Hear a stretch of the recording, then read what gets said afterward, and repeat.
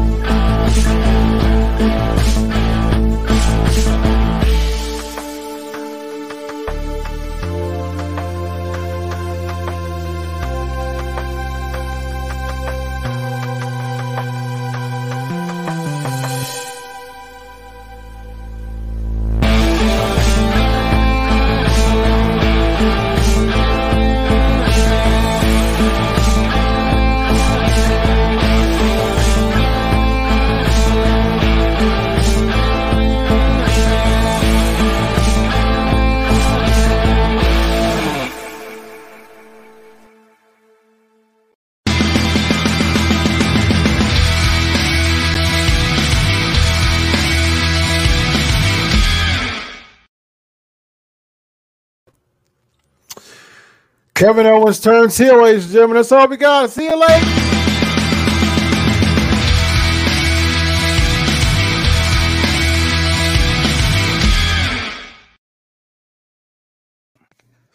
Don't tease me like that. Don't tease me that the show's over that quickly. Do not tease me like that. That's all we got. Ladies in a Raw, once again.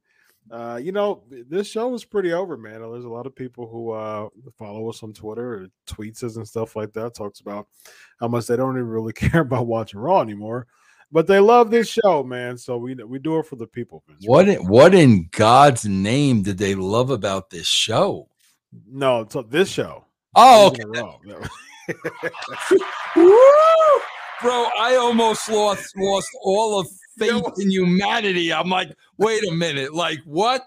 Oh, thank God, bro. No. This show, the Legion of Raw. Thank God. Okay, yeah. Doctor. Yeah. Okay, doctor. Yes, indeed. We turned gimmicks into gimmick aids, and yes, we have a good time every single time. So, Vince Russo, how in the world are you? How are you tonight, bro? Bro, you know what wrestling has turned into? You know what there's a lot of? What's that? There's a lot of, I don't know, bro, if it's because they're younger. I don't know if it's a level of immaturity.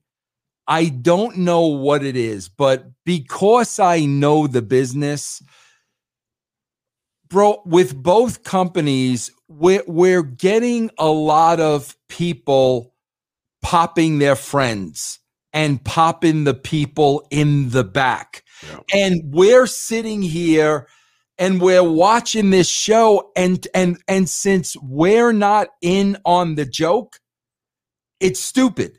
And what I mean by that are, like, bro, as an absolute shoot, what are Seth Rollins and Becky Lynch trying to do with their wardrobe? Bro, you know they're dressing ridiculously. She's wearing her hair ridiculously. You know they're doing that to pop people in the back, because I'm watching this, and the last time I saw Rollins on Raw, he was Monday Night Messiah. So I don't know, like, what was the transition now that turned him into Seth the Clown, and then Becky was the man. Where is the transition of these characters so drastically changing? Yeah. With no explanation, by the way. They're doing it to pop each other, but we're not in on the joke. Bro, that's why when the fans were chanting to Rollins, "You look stupid." Yeah, bro, like, you look stupid. Like, they're being 100% serious. Yeah. Chris, you're a lot younger than me. The people in the audience watching this are younger than me. What am I missing? What am I missing here? I don't know. I'm probably a generation ahead of the people who care about, well, no, I'm not. I don't even know who cares about Raw, Vince. I don't know who cares about Raw. I don't either, bro. I don't know. Than the median. The median age is like 56. You're a little older than that. I'm a lot younger than that. And so I mean, there's a lot of 54 to 56-year-old people watching Raw, I guess, Vince. Probably because they're trying to latch on from 20 years ago when they watched it every week from the Attitude Era. I bet you that's the reason why people in their 50s still watch Raw, because they're still holding on to the days of the Monday Night Wars. Bro, if those people really believe it's ever going to get back to anything that resembles that, bro, I just feel sorry for those people, because that train has long pulled out of the station, bro. Yeah. Yep. Agreed. People are still. I mean, I was in my 20s doing the Attitude Era, so I was right after the Attitude Era. I was in high school during the Attitude Era, so I was still, in my late teens, and so. I was around, and I'm a doctor with a wife and 3 kids now, and people like me, people who are around my age, they 40 to 60, they're like, you know what, man, I'm still trying to. I miss the old days of professional wrestling, and I know for me, Vince, I told you the reason why I'm a lifer. I just remembered. I just try to get glimpses of those. I'm an old school wrestling fan, man. I love 80s wrestling. I love storytelling. I love just story arcs, baby faces, heels, drawing the crowd, getting that pop, making people love to hate you. That's really still a tried and true method. And we'll get to the heel turn that we saw today. It was just from being an 80s wrestling fan, of understanding that there's a really good story behind it, and the turns meant so much. This heel turn that we saw tonight was one of the most lackluster heel turns I've ever seen in my 35 years. Because nobody cares about either guy. Yeah. Nobody cares about either guy. Bro, if you go up and down this entire card tonight, there is not one single match you care about. Not one. I mean, seriously, like you every one of these matches, I don't think you give a crap who wins any of these. No, because the characters aren't built enough. I can't sink my teeth in any of the stories right now, because there's no stories. There's no stories. They're building toward a Survivor Series match, a Survivor Series pay-per-view, that they have to skip a pay-per-view to and draw stories and just throw things at the wall right now because none of the stories are going to mean anything for the next month and a half, really. There's not even a December pay-per-view. So you go straight from Survivor Series, which is brand versus brand, to 2 months later, Royal Rumble. So for the next 2.5 months, Vince, there's no payoff. Like whatever they throw on Raw and SmackDown, unless they have some big Raw event or big SmackDown event in December, but there's nothing to sink our teeth in as far as stories right now. It's very sad, Vince. Yeah. You know, it's not very sad. DJ Eric with the $5. Very nice. Chat. Yeah, penguins and bear. That's a good analogy. That's a very good analogy. Let me give Eric applause. Very nice. Paddington Bear. Yeah, bro. He's popping the people in the back. He's popping his friends. Meanwhile, the people are chanting, "You look stupid," because you do, bro. You look stupid. You look stupid even to the people attending the show. Yes, yes, indeed. All right, ladies and gentlemen, starting with Seth Rollins, they were chanting "You look stupid" in the beginning of the show because in the ring promo it gets interrupted by Kevin Owens. So, how obvious, Vince, was? Do you believe me? Do you believe in me? Oh, God. What kind of build to a heel turn is that? Do you believe in me? Are you sure? It started off with, first of all, he gets beat up by Big E last week. And the start of the show is him sitting on a crate. Kissing Big E's butt. with an oiled up Big E. You believe in me, right? You believe in me. Well, just again, Chris, think about the logic. I'm going to make a heel turn at the end of the show, but I'm going to spend the entire show trying to dupe people. Yeah. Like, think about the logic of that. Like, just how ridiculous that premise is. It's ridiculous, bro. Yeah. You didn't believe in me, or do you believe in me? I'm going around asking wrestlers, do you believe in me? Even R-Truth, like.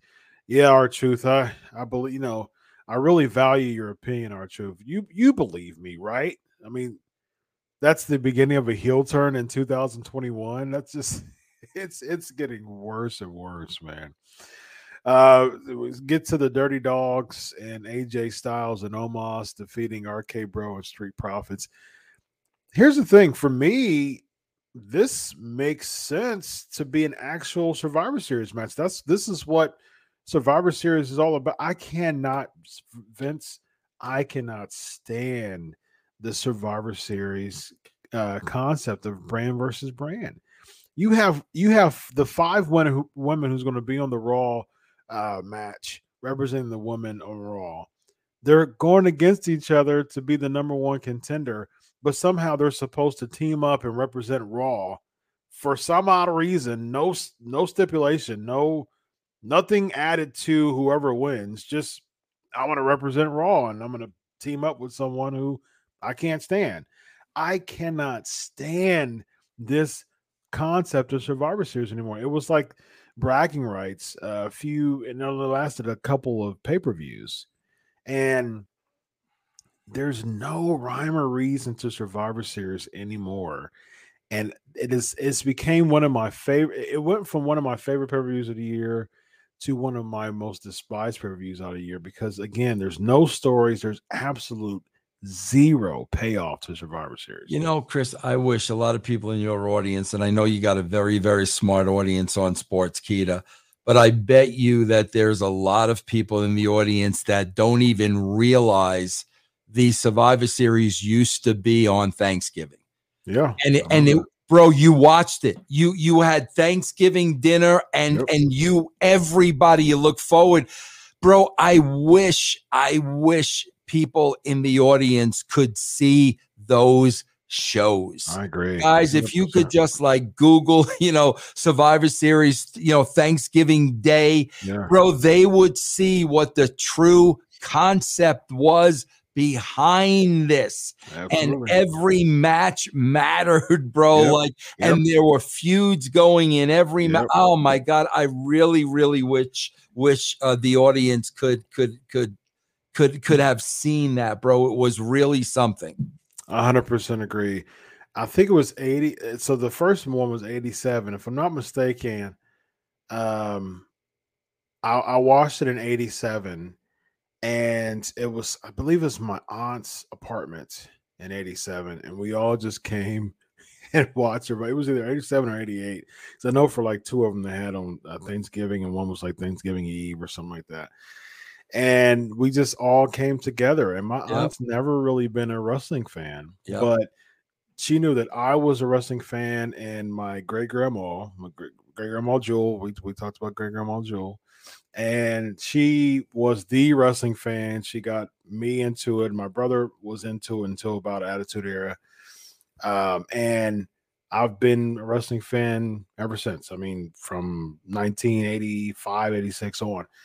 And so, yeah, I remember watching the Survivor Series. We all came together. Wasn't any really diehard wrestling fans, except for me lobbying to want to watch it.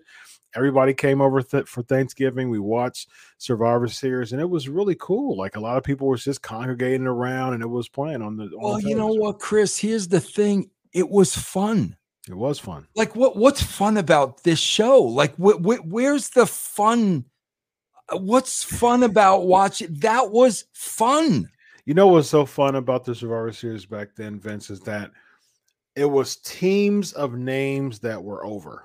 Yeah. Right. Yep. So Hogan had a team. Andre had a team. That was the whole point of Survivor Series, to continue the feud between Hogan and Andre. Yep. And so Hogan had his team. Andre had his team, and it was like, okay, two big names, and they had people who had their back. Who were also feuding with people who they put in the matches to put the 4-on-4s or the 5-on-5s. That's an awesome concept. That's a fantastic concept. And you really don't need like some big payoff. It was just a culmination of a bunch of feuds put together in matches. And bro, think about this too. In that match, they're going through every individual feud. And think about when it's finally Andre and Hulk. Think about that. Think about, where is that magic? Right. Where is that? Bro, you're waiting the whole match. Everybody's getting their feud in. And then, Andre's in there. And bro, I could see Hogan now on the apron, looking to the people, cheeks full of air, and they're going nuts. And he gets the big 10. Bro, what the heck happened to that, bro? Now it's Raw versus SmackDown. Oh man, bro, we sound like two old men. we're doing the old back in back in 1987, back in Evansville. Oh boy, bro, sound like Lance Russell. I find it hard to believe, like, Chris, I could still go to a concert, I could still go to a ball game, and I have fun. I don't know how people that attend these shows are having fun. Like, I'm dead serious. Like, where is? I don't know. Maybe it's me, bro. Maybe it's me. I don't know. I think the live feel is different, because I did go to Extreme Rules. It was in Columbus, and it was fun. It was fun. Yeah. I mean, it was. I like going to live events. I'm a huge sports mark. I love sports, and so going to live sports events, I had fun because of that. I didn't enjoy the card. It would like when I was watching Extreme Rules live, I was like catching up with friends, talking to friends. Like, that was most of what I was doing. It was just more of the live sports fellowship. You know what I mean? It wasn't like, oh, I can't wait to watch Extreme Rules tonight. I'm going to go, and I'm so excited about the card. I barely even was paying attention to really any of it. I mean, it's just, And so when I go to like live Raws and live SmackDowns and stuff like that, I'm the guy who is like, I'm the heckler. Like, I'll make the whole row around me laugh. Because I'll just throw out like old random names, and like people will like ladies and gentlemen, in the ring here, he's coming down the ring. It's Pez Watley, ladies and gentlemen. It's the missing link. You know, like I'll do that. Like I'll be that guy. I'll make the whole row laugh by like doing comment. I'll do color commentary. Yeah, just throw out a bunch of random names. You know, like that's me having fun at a live event. You know what I mean, like I really don't care about. I don't care about watching the show, watching the match. Even nowadays, especially nowadays, particularly nowadays, I don't care about it. So live sports feel is fun. So Kevin Owens, he's backstage. He has a discussion with the Mysterios, ladies and gentlemen. So Pistol Pez Watley. A lot of people are putting over Pistol Pez, man. Yes, I used to be a Pistol Pez guy. Yes. Very nice. Very nice chat room. Very nice. Y'all know y'all's Pistol Pez Watley. So he's discussing with the Mysterios. He's having a Do You Believe Me segment with Rey Mysterio, ladies and gentlemen. He said, okay, I trust you. I trust you, Rey. I trust your word, Rey Mysterio. Do you believe me? And when I saw this, I saw the Kevin Owens part, and I saw this, I was just like, I was already checked out. I said, clearly he's going to turn heel, but really though, I mean, like, we're using this? Like, is this a start of a feud with Mysterio, like down the line, or what is this? It was such a terrible type of teaser to a heel turn. Yeah. That's all you got. Just crickets. You know, bro, it's funny because like I swear, like the thing is, bro, like I still enjoy television. Like, you know, Dr. Chris, I don't know about you, but if I'm watching a show that I'm into and my wife starts talking to me, I'm trying to listen to her and listen to the show at the same time. But do you do what I do? As soon as she stops talking, do you rewind back to the part before she started talking? So this is what I do, Vince. Go ahead. I have these earphones, all right? And I have a very nice office. So this is my podcast studio back here, and on the other side is a theater. And so, but I usually I have two monitors right in front of me, and then I have a flat screen that I use as a television and a third monitor right above me here. And I am usually I'm usually working on the two monitors. I have television playing on the monitor above me. All right. And so I put my headphones on. So my wife comes in, as lovely and beautiful as she is, she'll start talking, you know, blah, blah, blah, blah, blah. I'm like, And so I'll do one of these for a second, right? And I'll wait for a pause. I like that. I like this system. Yeah. So that's what she knows that, like, when I put the earphone back on, like when I put the headphone back on, like I'm listening to the TV now. Yeah. But I'm like, you know, like I'll watch shows and I gotta rewind it because I don't want to miss. Like I would never send this show in the opposite direction. Ever. Like never, bro. Never. Bro, I swear to God, let's be honest, Chris, I know this is like a family show and everything. Bro, I swear to you, the only thing that could make me put this show in a rewind mode is if there is like a wardrobe malfunction. If I think I saw wait a minute. Outside of that, I will never rewind this show. They had one today. Was there one? The screen went black for a few seconds. Oh, is that what happened? Yeah, I didn't realize that. I think it was Rhea Ripley. Yeah. I know that's Carmella. She was like fumbling. Yeah, no, I was like, I don't know. Like on that pin, I was like, how did she keep those in? Like, that was. But that's the thing. I will never go back because I missed something. Because you don't miss anything. There's nothing to miss here, bro. No, it really is. And then even if you miss it, they'll recap it like 3 times. Exactly. You're exactly right, bro. You're exactly right. There's no need to rewind because you're going to show what I missed like 4 other times. Yeah. During the 3 hours. So no need to rewind. We saw the vignette. Did you see the vignette this week of Veer Mahan? I missed it again. Bro, what the heck?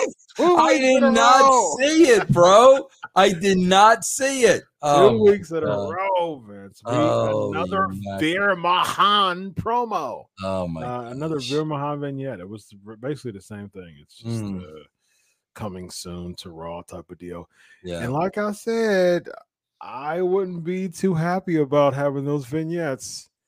Yeah. They've been the curse of death, man. Look, last week I said Eva Marie's had a vignette. Karrion Kross had a vignette. Keith Lee's had a vignette. And I said, look what all those three people have led. Those vignettes have led those three people. It's like the kiss of death is what I called it. All right. Yeah. 3 days later, all three of them are fired. Yep. So, or released. They're independent contractors. Technically released from their contract, from their project, essentially. And so I'm like, Veer Mahan. Man. He's the next one in line with these kiss of death vignettes, man. I'm not too, I wouldn't be too happy if I was Veer Mahan. I'd be like, hey guys, please don't give me any vignettes because Eva Marie, Karrion Kross, like Keith Lee, like none of this, it doesn't seem very promising for me because Eva Marie had weeks upon weeks upon weeks of vignettes. She did. She's released. Karrion Kross had weeks of vignettes. He's gone. Keith Lee had a bear cut coming to Raw vignette. He's gone. So I don't know, bro. I don't know what's going on over there, man. I don't either. Seth Rollins, he talks to the Alpha Academy backstage. He's trying to. Again, this whole thing is just so weird. So you have Seth Rollins trying to tell people that Kevin Owens is lying and he really is untrustworthy. So he talks to the Alpha Academy about it. But at the end, he's like, we lied. Kevin Owens is mad that Seth Rollins is really lying to get Big E to be against him, to not believe him. So he tries to beat up Seth Rollins. But he lost by count out because he bumped into Big E and then he gets upset and he really was untrustworthy, but he was telling people to believe him. It just, if I'm watching this from an episodic television standpoint, I would say, whoa, like, wait a minute, like I'm getting really lost here. And I don't know if I'm going to come back to this because this is way too confusing to me. Bro, I don't know what to say. I don't know what to say. It's confusing, man. Big E defeats Chad Gable.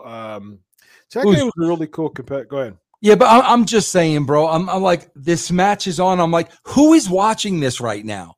Like, show me the person that has any interest in this whatsoever.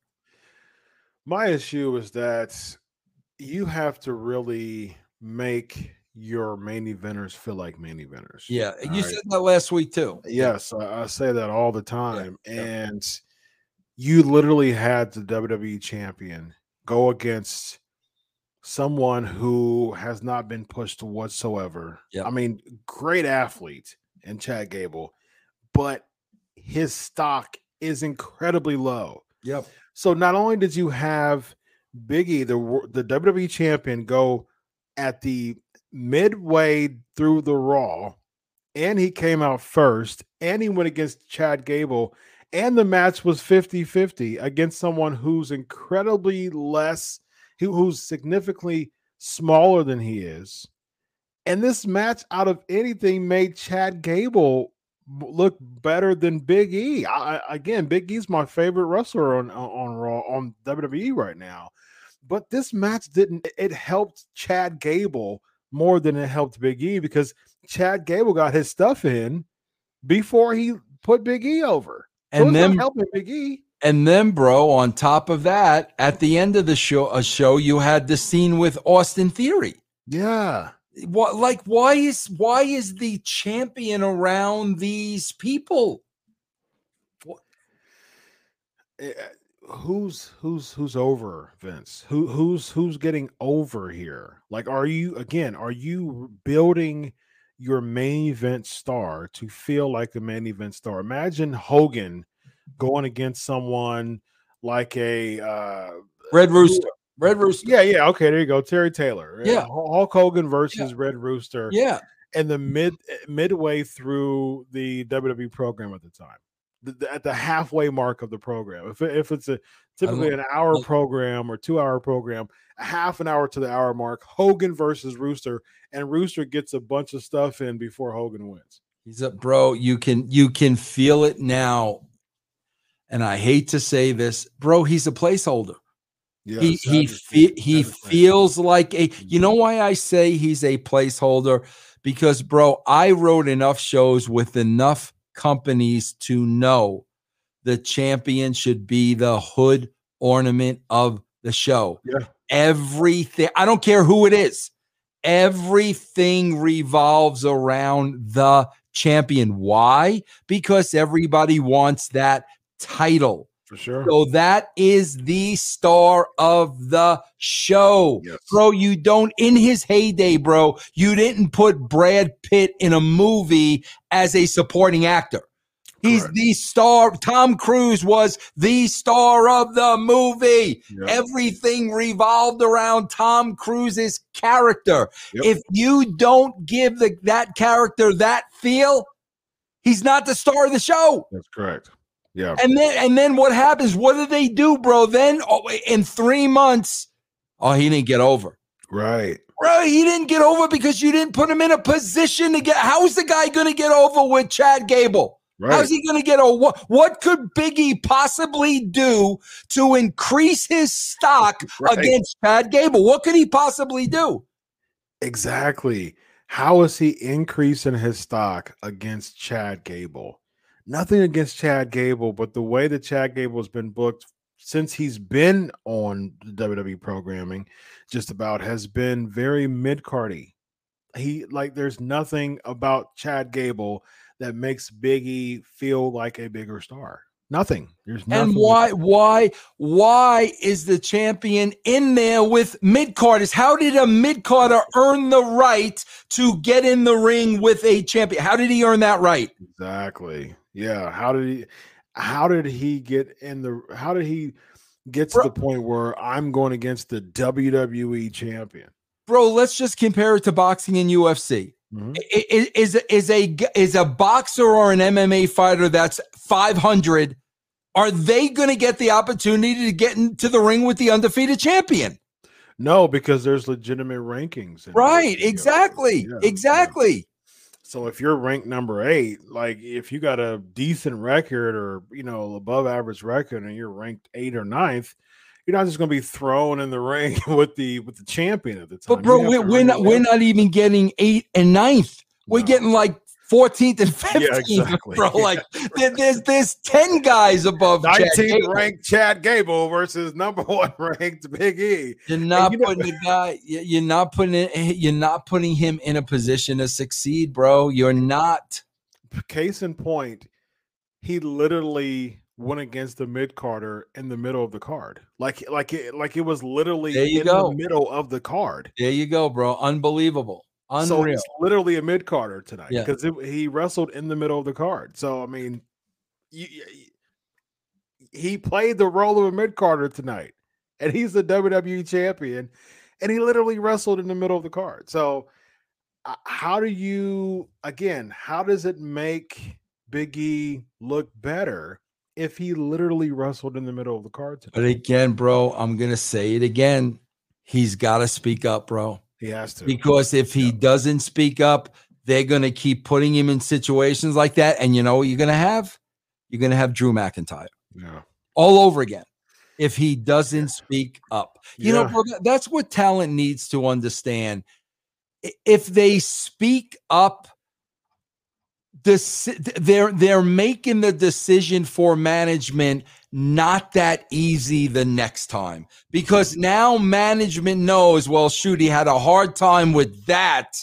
How's he going to feel when he's wrestling, when we book him to wrestle Otis next week? Yeah. At least they're going to think about it. If you go along with everything they tell you, forget it, bro. Like you're going to be in there with the cameraman. Yeah, and they had the nerve again, Vince, in the middle of the card. At the end, he beats Chad Gable. Mm-hmm. But what about that face off with Otis, though? Whoa. Yeah. Otis is going to upset Big E, right? Yeah. And Otis just, man, he just looks like as generic of a player B you could possibly get on a video game. Like there's nothing that looks over about Otis. He ran roughshod through people on SmackDown for a few weeks, and he would just beat up the Street Profits all the time. But now on Raw, he looks like Chad Gable's lackey. Like he looks. Big E called him a giant thumb or something like that. I'm like, man, he looks so generic and bland. That's next week. Yeah, he's I'm in the middle of the card, by the way. So yeah. Kevin Owens and R-Truth backstage. Again, another one of those "Do you believe me" segments that just didn't do anything. Teased a heel turn that you knew was going to happen. R-Truth is funny, man. I mean, you work with him. He's just, I respect the heck out of R-Truth because he's like, talk about someone who maximizes their minutes. I mean, he's like, come on now. I mean, he's probably like, this segment sucks, but again, although I'm in a segment that I don't want to be here, but I'm going to make people laugh. At least in this segment, I'm going to talk about her maid and his maid. What him or her or something like that has hired mermaid or something like that. Yeah. This is funny stuff. He's just really doing he's really at a stage, almost 50 years old. Yeah. He's like, whatever. I'm getting paid 6 figures and whatever. You know what I mean? So I can respect that. I can respect that. So next we have the backstage Raw. This segment here with the Raw woman felt as 50-50 as you possibly can. Like I literally looked at all of those names and I'm like, why is Bianca Belair in this huddle, in this puddle of mess? They really made Bianca Belair be in a big old argumentative huddle of people wanting a spot. And she was just champ 3 months ago, 2.5 months ago. And again, I say you have to compare the top names or potential top names with the top names of before. And it's like someone like, if you think of someone like a rising star back in the Attitude Era, someone like a Triple H, or like he was a rising star in the late 90s. And it's like, okay, so someone like a Triple H, or even like 2000s, because he already he had I think it was a 99 was his first or 2000 was his first title reign. 99 or 2000, probably 2000, I think. Yeah, well, I think it was 90. I think it was right after SummerSlam. He beat. It was after I left. So I left in like September of 99. Yeah. Okay. So I know the 2000 was WrestleMania 16. If I'm not mistaken, he was champ at that time. It was the 4-way. It was the McMahons in every corner, and it was Foley, Rock, Mankind, and Foley, Rock, Triple H, and Big Show, I think it was. Yeah, because there was a McMahon in every corner. And I think if I'm not mistaken, Triple H was champion at that time, and he left. And I think he was like the first heel to leave as champion. So for some reason, I thought his first WWE championship was right after SummerSlam of 99. Yeah, I'm gonna find that out real quick. Yeah, it but could have been because I mean I left soon after SummerSlam, bro. I got you. Yeah, I think he'd be fully like maybe the Raw after SummerSlam or the Raw following SummerSlam. He won. Yep, the Raw after SummerSlam, August 23rd, 99. Well, I guess I was there then. Yep, that was his first. His first reign was August. The Raw after SummerSlam. Bro, that's the problem when you look at every one of these people that we're talking about. The writers / Vince / Bruce / whoever you want, bro, they don't know how to keep people over. Yeah.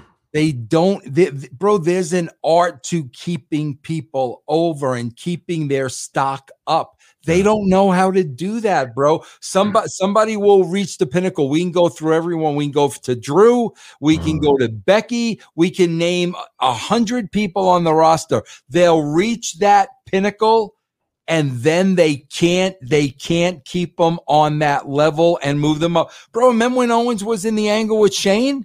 Yeah. Okay, and look where he is now. You're going to tell me his stock has gone up since then? Right. Yeah.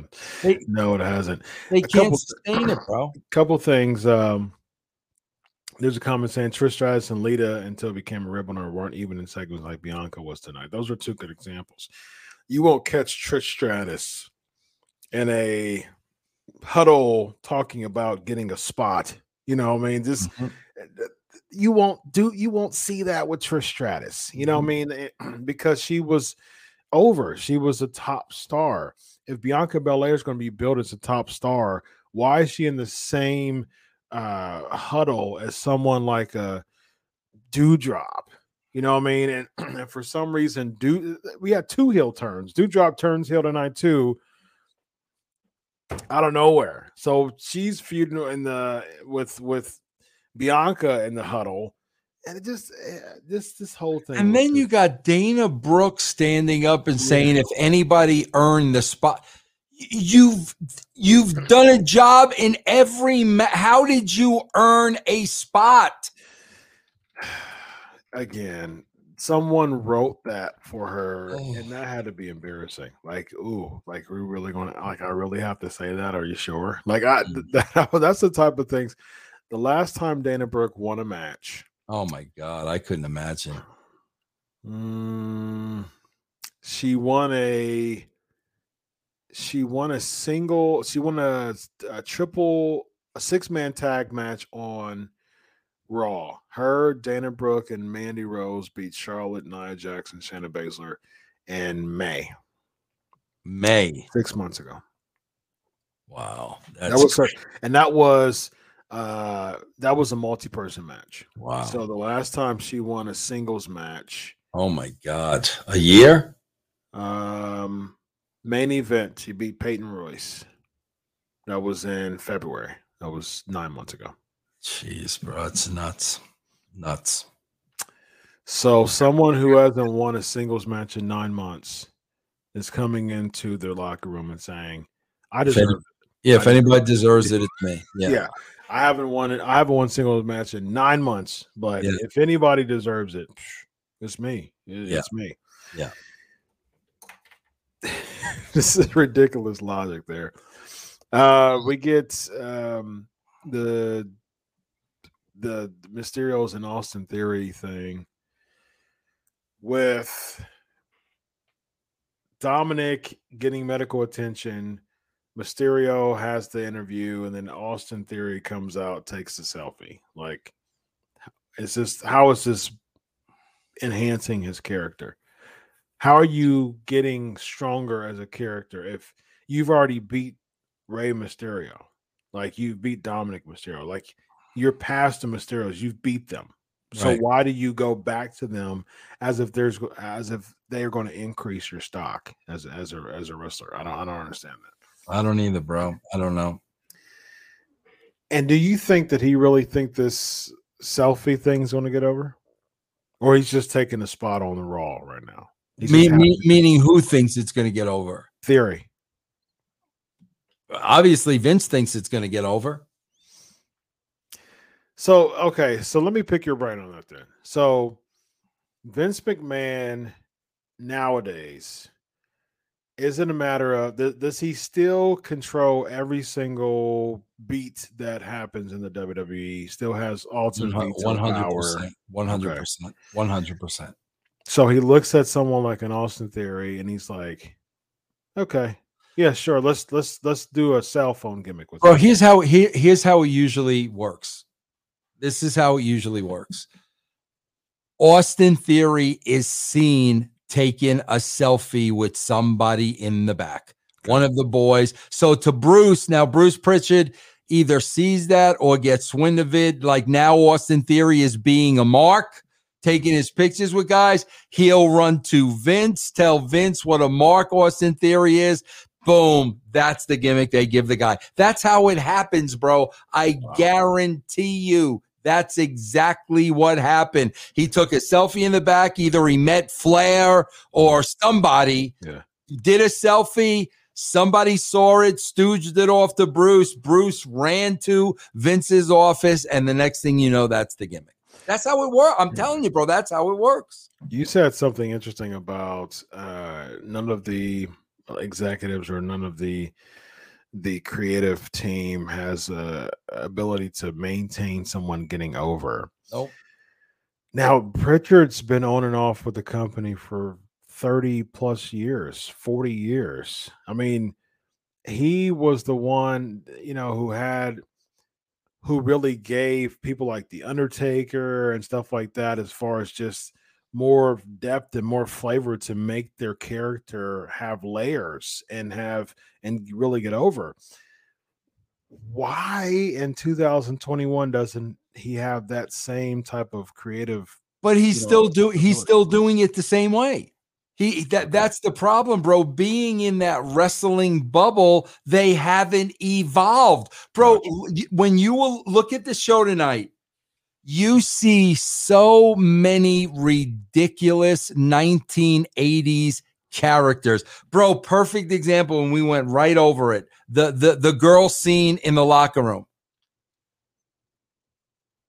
Zelina Vega is acting like an absolute moron. Yeah. She's got a crown on, and bro, she's standing there the whole time smiling and doing that. That's Bruce. That's what they do, bro. Gotcha. You'll still see these characters, but they're not realistic street cred, dangerous, threatening. They're cartoon characters, bro. Look at the girls in the locker room. Look at that scene. You got the one wearing the you got the superhero wearing the mask. You got Tina Turner from Thunderdome. You got the little princess doing this. Look at what you've got in that locker room. Yeah, a circus act. God, I know, man. When I was in the Attitude Era, like legitimately, Sable wanted to kill Sonny. Luna wanted to kill Sable. Like there was legitimate heat. They would have never clowned like that. I mean, it was legitimate, serious heat. Yeah. That's a good point there, Vince. Drake Maverick. Oh man. Talk about 1980s. Just, and this isn't even 1980s. This is like some 1970s circus, wrestling show with Andre the Giant headlining the 15-person battle royal type of deal. Like this was bad. It was Reggie breaks his streak of winning of maintaining the 24/7 championship by losing to Spud, losing to Drake Maverick.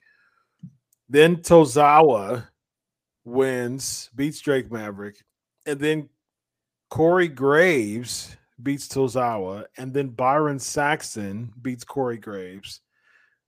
Then Maverick beats Saxton, and then Reggie beats Maverick again, and then he tumbles his way on out of the ring, and everybody's shocked. Like, after he wins again, no one chases him. He tumbles away from the ring, and then he had to go back to the ring to get his belt, but no one even did anything. They were just shocked. It just I can't even get past the part of the guy wrestling in a suit. yeah. I can't. But that's what I mean. You see what I mean, bro? That's exactly what I mean. A guy's wrestling in a suit. Yeah. Okay, like that's exactly what I'm talking about, man. I was thinking about that too. Like the guy usually, the guy literally comes out in a suit and wrestles in a suit. He tumbles around in a suit, and it just doesn't make sense. So if someone says, you know what, R&R Shyster wrestled in a suit. Well, actually, he had a dress shirt and suspenders on. That was the gimmick. You know what I mean? He looks like he was some type of period-eyed, you know what I mean, type of insurance guy, like a IRS guy, IRS tax agent. Man, Yes, you know absolutely. I mean? Yes. Yeah, man, don't cheat on your taxes, man, and otherwise my glass is going to be down. I'm going to be laser focused on your eyes. I'm going to have laser eyes that just burn a hole in you, man, and you're going to get it. You're going to get it, you tax cheat. You know what I mean? Yeah. I mean, that's cool, man. That made a mid-card guy, you know what I mean, it made him important. It made him relevant. You know what I mean? Yep. That's what I like that. That was pretty cool. Yeah. Next we have the Liv Morgan winning the 5-way match, and this is when we get the Doudrop heel turn. And I mean, I guess this is what did they do last week? With the females. Becky was cutting a promo. Yep. And who walked in? You're having me trying to remember. Liv Morgan. Remember Liv Morgan? Remember you were saying so she's done with the ankle ballet? Bro, so Liv Morgan walks in on that scene. Yeah. Who wins the match here, bro? Liv Morgan. To get to face Becky Lynch. I mean, like really, bro. Like seriously. Yeah. I watched this match and I said, I bet you Liv Morgan's going to win. Because two things. One, because of that segment last week. And two, because they kept talking about how Liv wasn't going to win the match. Yeah. Like the commentator and Becky Lynch kept saying, oh, she's not going to, she's not going to do this. And I'm like, of course that's going to make her win the match. You know what I mean? And so. And I don't know. I don't know, bro. I don't know what Becky Lynch's look is with her hair. I don't know what she's doing, bro. I don't know what she's doing. Yeah, I don't get it. When did I forgot to put down Lashley and Dominic. When did that happen again? That happened. Oh my God, where did that? that happened, bro, after they were in the locker room, Ray and Dominic with Owens. And then Pierce went out with them and if you want to keep your spot, you got to beat this next guy. Yep. So Pierce, so I meant to talk about that for a second. Pierce said that he wants Raw to win. So he's going to make Raw have former champions. I made a mistake, and that's to put you in the match. I had all former WWE champions. Okay, so, but he was just on SmackDown suspending Brock Lesnar because he's on SmackDown too. But both Pierce and DeVille are heel officials now because DeVille's doing her thing with Naomi. She's not really doing much with just about anybody else, but she's really doing anything with Naomi. Pierce isn't exclusive to Raw. Sonya's not exclusive to SmackDown, but for some reason he wants Raw to win now. This is so confusing. I was confused, bro, because I just assumed I missed something on SmackDown. I was so confused, but I don't watch SmackDown, so I'm like, oh, you must have missed something. Mm-hmm. So nothing happened on SmackDown. No, nothing. It wasn't Adam Pearce saying he's going to leave SmackDown. It wasn't nothing. It was the same. It was he's saying he wants Raw to win this week, and there's no type of reasoning, nothing of the reason why he all of a sudden wants Raw. And think about that, bro. So Dominic gets buried in the verbiage. Then Dominic gets buried in the match. Yeah. Okay, bro, let's see what they do next week to protect Dominic. Let's see what they do next week. Since they buried him verbally, you're not a champion, you're not good enough, then they destroy him in a match. Yeah. So what are you going to do for him next week? With your theory of Vince McMahon expects people to forget every week, or he forgets every week, I don't see them trying to even protect Dominic. And that's how you'll never get him over. True. Absolutely. That's how you never get over, bro. Yes, indeed. And so, like I said, Doudrop makes the heel turn during this women's match. So I'm guessing if there's any solace to this, maybe they're pulling Bianca away from the title scene to earn reps to be as a babyface to feud against the heel Doudrop. But Doudrop's whole thing is about doing the whole Doudrop dance and appeasing all the little girls. And bro, she's wearing the t-shirt that they made. Yeah. That was the whole reason for the Doudrop, get the merch. So now she's got the merch, she's doing the dance, but she's a heel. So who's going to buy the shirt? It doesn't make any sense. It doesn't make any sense. Yes, I'm a heel now. I'm not going to cater to the fans anymore. I'm not going to do my little thing or anything dealing with Doudrop appeasing, the kid fans. I'm heel now, so there's my merch. So when you were there, did they make money from merch too? Merch sales? Oh yeah, absolutely. That's what I figured. Yeah. Dude, yeah. Oh yeah. So, because I remember it was Jericho and JBL, I believe, that said that they refused to even do merch because they wanted to hone in their heel character. Oh yeah, no, a lot of guys are that way, bro. A lot of guys are that way. I appreciate that. I really respect that. Like someone like a JBL, he's like, no, I don't want merch because I really want to hone my character in so much. Yeah, I really want people to legitimately hate me. Yeah, and I don't want people to be buying my merch. I agree. I agree. Like if I was a heel, I would do the same thing. I'd be like, hey, bump my pay up a bit, you know what I mean, to balance that out. But I don't want any merch. I don't want to see someone out there wearing my shirt. Like, back then, bro, you didn't have your baby faces and you heels. You had real people. Yeah. So like, you could consider DX heels, but they were so cool that the kids wanted to buy them. Bro, why did kids buy NWO? NWO, yeah. See, that's the thing though, man. I know that it's kind of great to you, but I still think that putting NWO over so much really killed a lot of the baby faces that was at WCW at the time, man, because they were so cool and so over.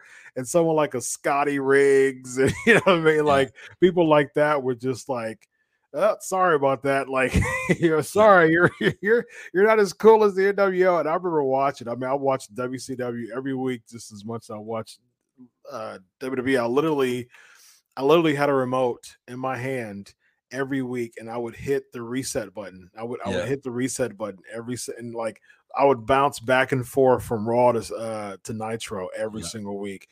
And that's how I watch the Monday Night Roars every week, just holding my remote like this. Yep. And I just remember like a lot of the heels at that time, and I've interviewed over 300 people. A lot of them were former WCW guys, and they're just like, man, at that time, the NWO was so over like that. I just kind of gave up because I wasn't going to get over as a babyface because the NWO was just so over and people loved them and bought their merch and thought they were cool and they just boo me. I'm like, okay, well, you know what I mean? And so that's why I just think that old school tried and true method, you know what I mean? And that's the reason why I love like an MJF nowadays. It's just hard though, bro, because man, sometimes when people are cool, they're just cool. That's true. Like Kevin Nash is just cool. Like Scott Hall was just cool. Yeah, yeah. Like, I don't think there was anything you could have done to make people boo them because they were just cool. So that's where my psychology comes in. I think you can do anything. I think anyone is prone to do something to make people not like them. You know what I mean? Like a lot of times, I mean, I get it all the time. I'm thankful for it. I'm a likable guy. I get that all the time. I'm a likable guy. But I mean, there's people who, you know, speak badly against me to find reasons. I can play on that and be like, well, screw you, screw all of you. You know what I mean? Like there was a point in my life that I was a very unlikable guy. You know what I mean? I found faith and it changed my life. And like I know how to be an unlikable guy. Like I'm just one, step away to just turning heel on life, you know what I mean, and being unlikable. So I definitely think that someone's someone's privy to be unlikable. And my thing is, if it's really a pay it forward business, and if you really, as a main eventer, if you really want to help other talent, you know what I mean, it's not step on other talent, you're already over, you know what I mean? So you want to make, and that's the reason why DDP became over, because the NWO was such a tyranny, you know what I mean? They took over, they were dominant, and there was only like a 2 or 3 really good heels, you know what I mean? Good baby face at that time. You had your Stings, your Pipers, and your DDPs. Like those were the 3 baby faces at that time. That in Goldberg, you know, there was really the 4 baby faces at that time that really feuded against the NWO. That people still got behind because they were there to kind of save the day, you know, from the takeover. So, you know, and it's an interesting concept, and it's easy. And it's really a chat, like it's really a cool challenge as a wrestler to say, okay, so I'm a heel. Okay. Like that to me, if I had a discussion and they were like, for instance, if you were writing wrestling now and I was in the wrestling business and we had a discussion, you know, hey, guess what? I think that we're thinking about turning you heel. You know, I'll talk about, okay, first of all, you know how I am. What's the end game? You know, how does this make sense? Right. Where does this build to? I'm not going to do it if you're just saying, I don't know. No, I'm not just going to sacrifice any momentum that I have just for nothing. You know, there's no point of this. But if you give me a reasonable motive behind it, okay, let's do it. You know what I mean? Let's do it. Let me turn heel. And for me as a professional, I would say, man, like I'm excited about this. Like I'm excited about the build, the turn, the heat. You know what I mean? Like I want people to hate me. Like that's what I really want. And if I see people cheering me, I'm going to do everything in my power to say, next week, I'm going to make sure that that crowd of people, they're not going to cheer me. I'm going to make sure of that. And that's the reason why I can respect like an MJF and a Baron Corbin. And that's the reason why I don't like people like Adam Cole. You know what I mean? Like I just don't, you know, I don't, it's not like I don't like him as a person, but I'm talking about as a character. I just don't to me, Adam Cole epitomizes just what heels should not be. Like there's nothing about Adam Cole. He's good in the ring. He wrestles well. Why am I booing him? Why am I booing Adam Cole? He does the boom thing. It's catchy. He does the Adam Cole baby. That's catchy. He's good in the ring. He cuts a good promo. He's a cool guy. He's a cool kid from the block. Why do I dislike you? You know what I mean? And so it makes the baby faces look bad. It makes people boo the baby faces, and I think that that's counterproductive. So next we have Seth Rollins defeating Kevin Owens by count out, and this was the setup. I mean, this was the setup. I mean, this was pretty clear cut. We knew that this was going to happen. We knew that Kevin Owens was going to make the turn. The turn was just so lackluster. They do a hard shot on Big E, just looking like I'm just there, I'm just standing right there by the apron. I don't know what's going to happen, and then it gets kicked in the face. Why are you standing there in the first place? And that bump on the side of the ring is a dangerous bump. The side, there's no give. Yep. There is no give when you're throwing a guy the size of Big E in the side of the ring. Yeah. Bro, that will screw you up. I looked at that, bro. I know that hurt him. There is no way that didn't hurt him. And I'm like, why are you doing that, bro? Yeah. There is no give on the side of the ring. You want to break three the guy's ribs? Like, What are you doing, man? Agreed. For one, and for two, you've got a big match against Roman Reigns in just a couple of weeks. And then for three, this is what is this leading to? Is this leading to a triple threat?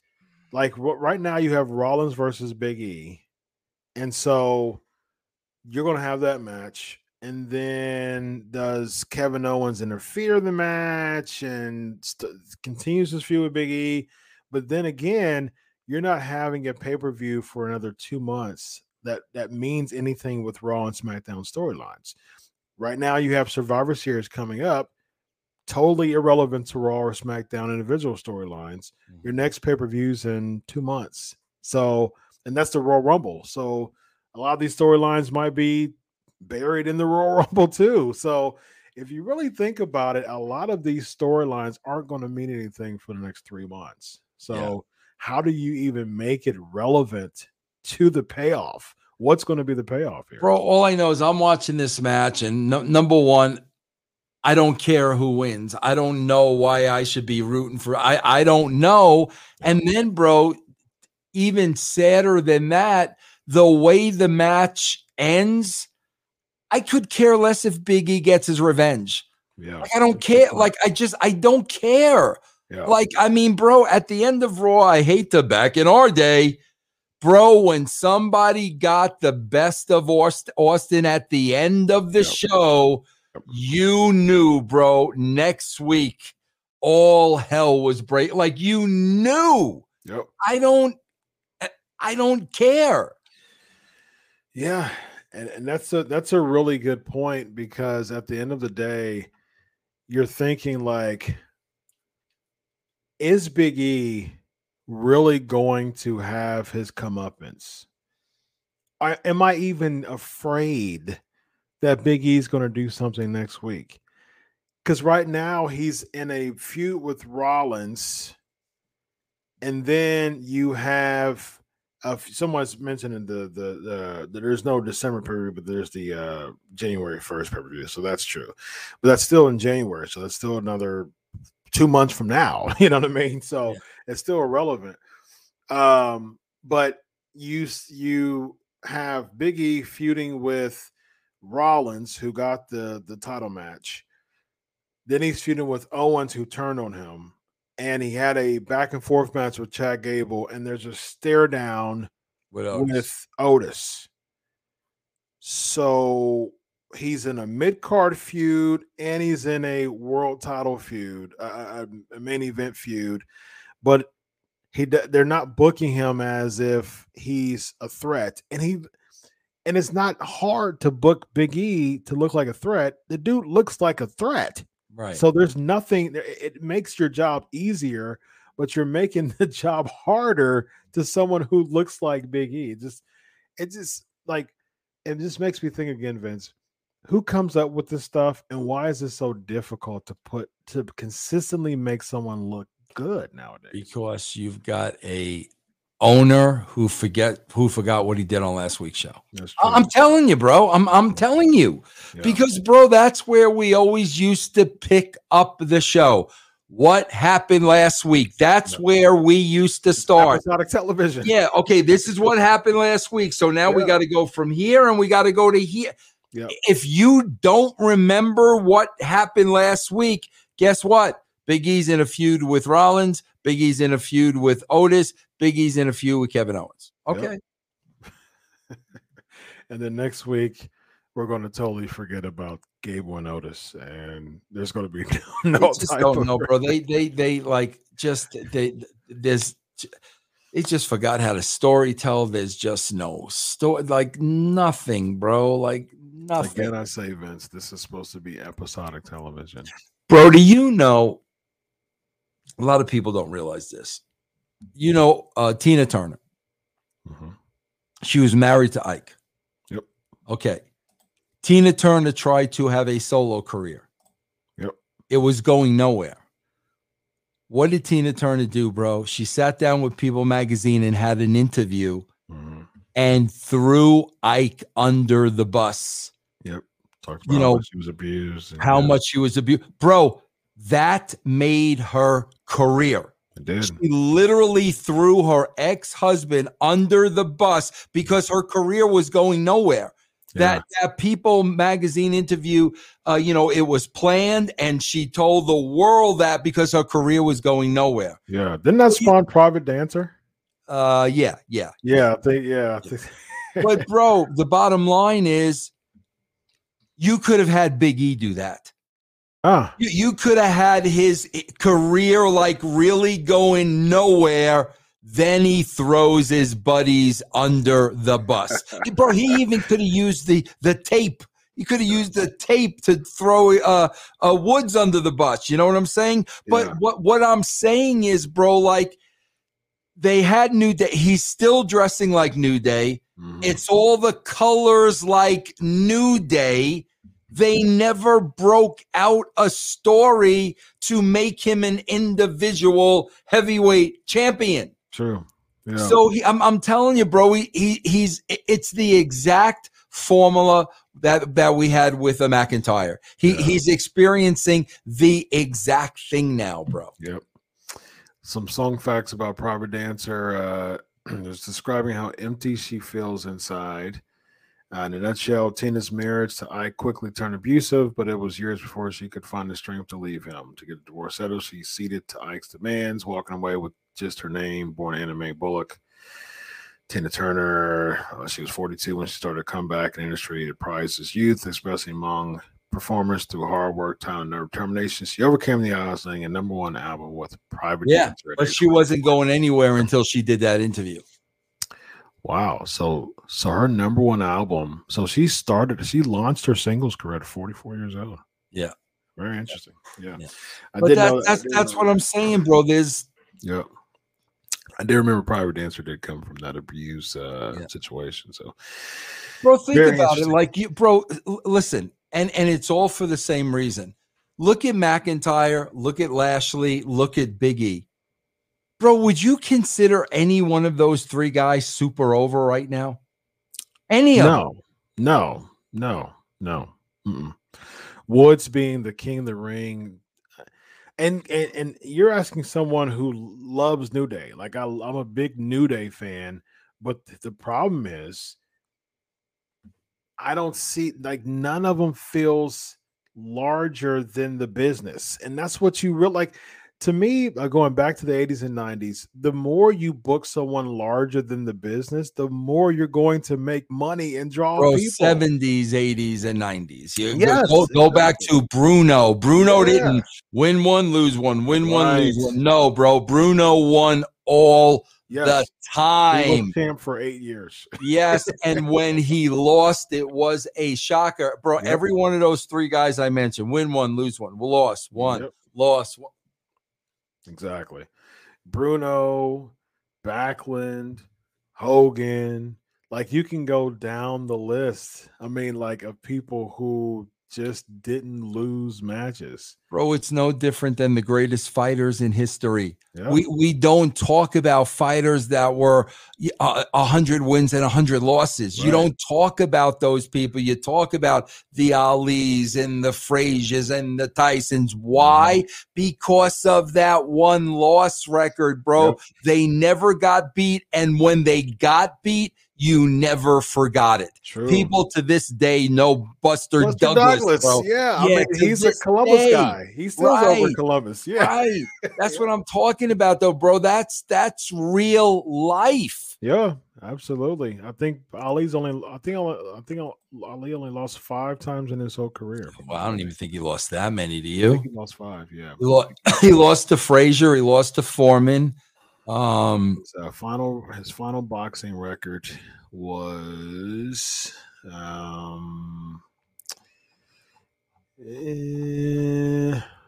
it was, man, he's got a long bio here.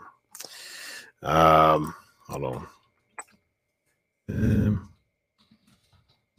Now you got me interested. 61-5. 61-5. Wow. Mm-hmm. Yep. He lost 5 times. Marciano didn't lose any. He was 49-0, right? Yep. Floyd Mayweather, 50-0, I believe. So yeah. What was Frazier? Let's see. Frazier. 32-4. Yeah, he wrestled. And keep in mind too, bro. Some of those fights they lost were their last fights. Not in their prime, bro. Yeah, well, I think it was Sonny Liston or something that beat Ali at the very end or something like that. I don't remember. He beat Sonny Liston. He beat Sonny Liston. Yeah, but it was somebody. It was just a relative no name that beat Ali at the very end. So yeah, it was very Berbick, Trevor Berbick. Oh yeah. Back in 81. But yeah, bro, that's why. I mean, that's Yeah, he lost his last 2. He lost 3 of his last 4. There you go. That's what I'm talking about. 78. Yep. Beat Spinks in 78. Lost to Larry Holmes in 80. I do remember that Larry Holmes, and Trevor Berbick was the one that. Yep. He beat. He did lose. He did lose to Spinks. Yeah.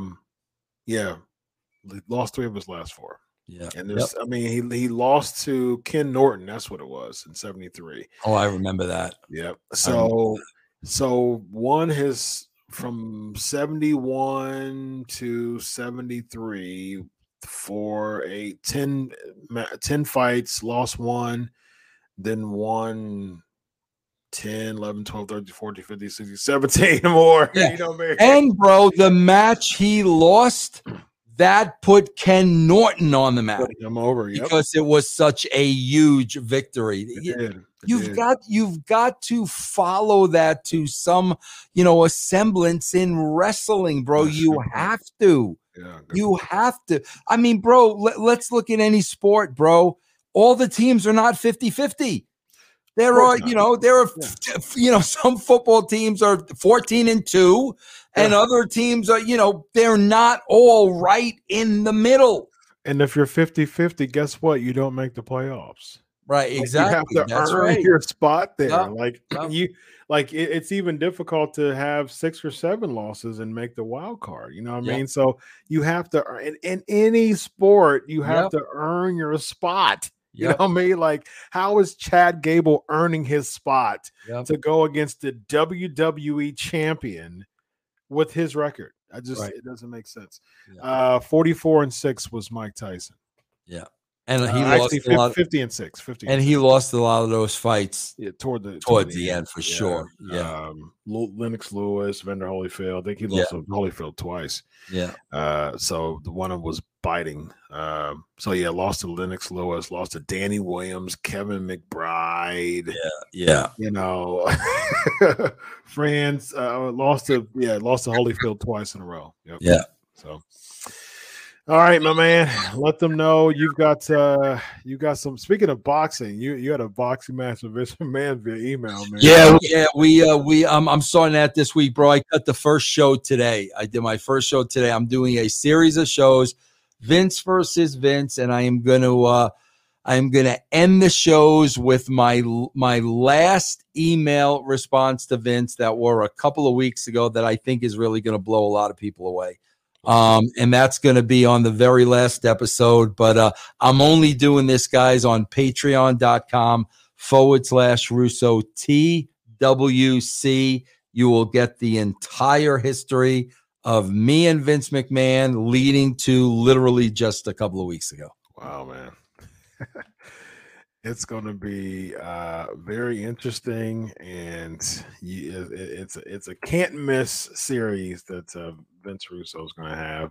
Patreon.com. Thank you. Beautiful. Thank you. /Russo TWC, ladies and gentlemen. Go here. You see that down there below our names? You just got to point. There you go. Just point down. There you go. There you go. Very nice. Ladies and gentlemen, he's Vince Russo. I'm Dr. Chris Featherstone. That down there is patreon.com /Russo TWC. Right. Somewhere around there. There you go. Yeah, there you go. There you go. Very nice. Have a good night, everybody. This is Leads in a Raw. So long.